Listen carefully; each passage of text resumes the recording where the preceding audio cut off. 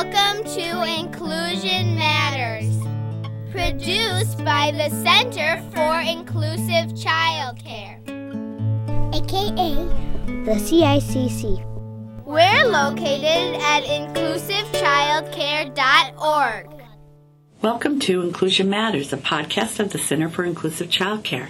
I'm Cindy Croft, Executive Director, and I'm here with my Assistant Director, Priscilla Weigel. Hi, Priscilla. Hi, Cindy. Good to be here.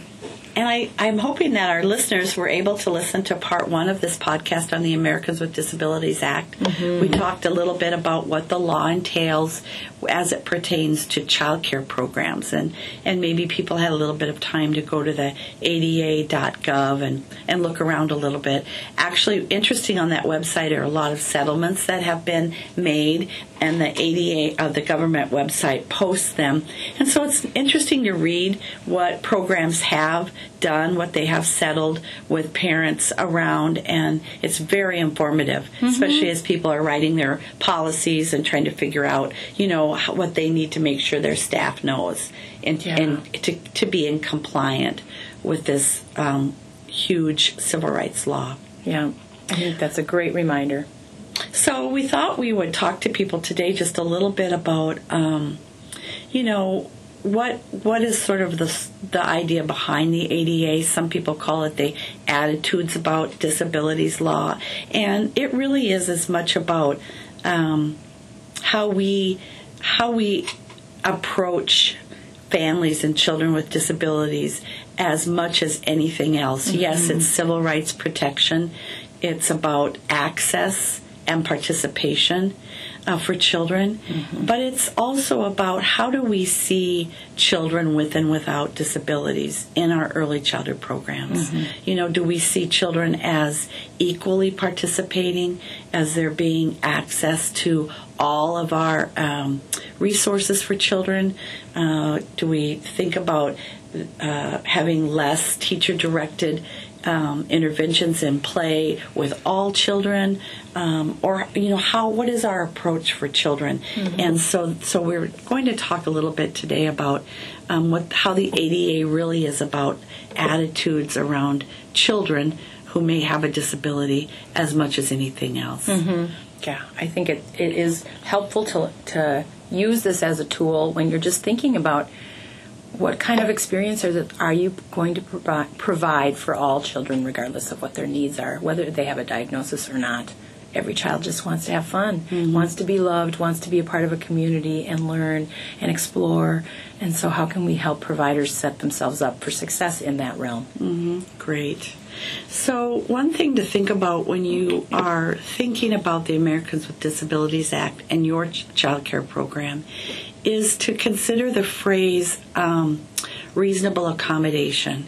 And this is a phrase that is used when describing the ADA, and it really means, it makes it more equitable for whatever kind of program you have. So a reasonable accommodation for a program that is a standalone one program with maybe just a few staff, that the accommodations they would be required to make would be very different from a program that has, a national presence with, several hundred sites and a very different kind of budget. Mm-hmm. So reasonable accommodation is that term that really just means sometimes people refer to it as cheap and easy, but it's what works for your program and makes sense to your bottom line.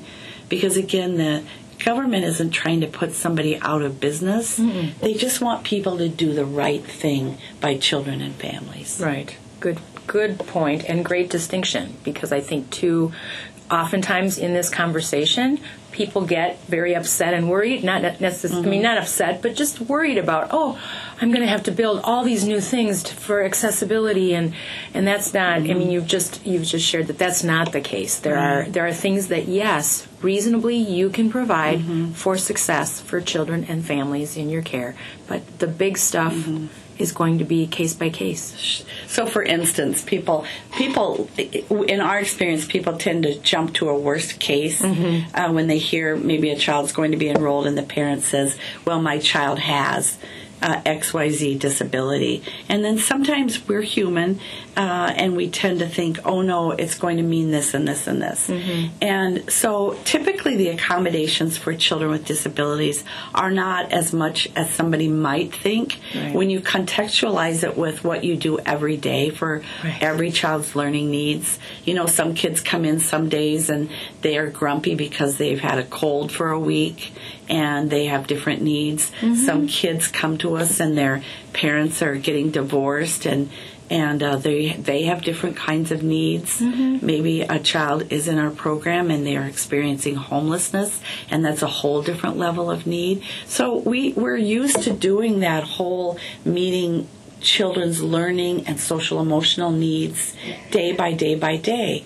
So if you can take that and then also use that approach to a child with a disability, knowing that that disability is unique to that child. Until you know that child, you really don't know what kind of impact that disability is. Then I think we're more comfortable with that reasonable accommodation. Very good point. So, for instance, you know, we often think, oh, so many children need one-on-one paracare. Well, that's not very usual that somebody would need one-on-one care. And again, if a child did come to your program and they honestly did need actual one-on-one attendant, a reasonable accommodation for a family child care program would be very different than, a program that has a corporate budget of several $million. So that's how that would be seen. But again, for people who are listening, you know, we hear this so often.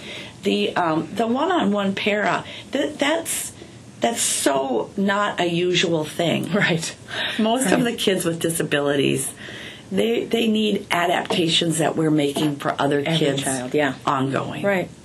And we hope our programs are already set up in a way that we wouldn't have to make a lot of tweaking, right? True, yes. And I think going back to just even what you were saying earlier about the fact that it might depend on that child's need on a given day, how, the kind of care and support that they're going to require. And in multi-age classrooms, which are evident every place you go, every day, you're dealing with all these different levels of learning needs. And so if a child does have a diagnosis that is based on cognitive abilities, you're already providing a wide range of educational opportunities, ways for children to explore who learn this way, that way, the other way. So to adapt and change things, you really don't have to in most cases because you're already providing multi-age care. Exactly. And so let's give people a few strategies here who want to enroll a child and do the best they can and make reasonable accommodations. So let's see if we can help out a little bit with a couple of strategies for people. Well, I think the first thing is to have great communication with the family. To let that family know that your goal would be to provide quality care. That's why they sought you out as a provider. So what do they see as their child's strengths? What do they see as the things that their child might need on a given day, which you would ask those questions of any other parent in your care that would be accessing your care. So you need information. You need to build that communication bridge between the families that you're serving because they're going to be your best expert in what that child needs and learns and how that child learns. And there's such a great source for brainstorming. So I know often we think, oh, how are we going to solve this problem? Well, don't solve it all on your own. You have this wonderful resource. Maybe they figured it out somewhere, or maybe if we just sit down with them and start thinking of things. Yes, they're like, oh, you know what? I think we could do it this way. And then before you know it, you've come up with a reasonable accommodation for that child's needs. And it's often, you take the mystery out of things and you're like, oh, yeah, I do this every day. I do this every day. And odds are you do. We're not minimizing either the needs of children. Any child, children who have trauma-informed behaviors, children who are just typically developing and are going through a rough time based on whatever is going on in their life at that time, or kids with an assessed disability. We don't minimize what their needs are, but that's why early childhood professionals are professionals. That's true. And oftentimes we're the really greatly equipped to provide the care in an inclusive manner because we're already doing it in so many ways. We provide sensory experiences every day. That's what we should be doing. Well, that's going to meet a child's unique sensory needs that might have, it might be a child on the autism spectrum and the family might share with you, boy, you know what, he really needs a lot of sensory experiences. Well, guess what? We already provide that. We don't have to adapt because we're already providing 60 to 90 minutes interjections of options for that, for the group. And so now he can just join in. Just motor-wise, fine motor-wise, social emotional supports. How do you help a child be included in play that might be struggling with some play things? Well, you're going to be thinking about that as a general rule because you're an early childhood professional. But this one child, you might know, they have a particular affinity to a type of toy and a particular area in your setting that really is calming to them. You're going to take all that into consideration and you're going to build them this successful day. And that's really what professionals do. They look at transitions. They look at planning ahead for those things that might be triggers for some challenging behavior, setting up kids for success. And so the more you think about it proactively instead of reactively, the more success you're going to see. Excellent. Those are great points. And you're talking also about the environment. And I know that if we look at the environment, if we've set it up with developmentally appropriate practice in mind, again, hopefully some of what we have to do as a reasonable accommodation may be just tweaking. Right. Are we using clear plastic bins? Are they clearly labeled? So access is easy, pickup is easier. Children know where things go. Children can go find things without having to ask an adult to help them. Yeah. I mean, we've got wide enough aisles where children can move, but not too wide where they are running. Natural barriers so that kids have spaces where they feel comfortable and small groups can work together. I mean, how we look at our physical environment, that's one of our best tools for successful inclusion, even before we have children who may be enrolled who have a disability. Right. And maybe for our last strategy, you could tell people, do a little bit of a pitch for the CICC coaching. Definitely. Yes. We do have free on-site coaching for infant, toddler, health and safety, and inclusion. And all of our coaches are really well-versed in child development and inclusion and that whole idea of creating that successful environment, building in those strategies. They're there to partner with you as a provider so that you don't have to feel like you're doing it all on your own. If you feel that you really have that goal of, yes, I want to provide care, but I don't know where to start, contact us. Come through our website at our info at Ask an Expert, any of the inclusivechildcare.org. All of it is available. All the information is available there, and you can also access one of us as well, too. And just give us a call because truly we're here to support you. Yep. And now that's specific to Minnesota. Yes, sorry. And so that is certainly something we have here. But if you're, if you're able to work within your state, perhaps your child care resource and referral system or your quality initiative system or in some way your quality rating system or, contact us if there's a point where we could be of some help.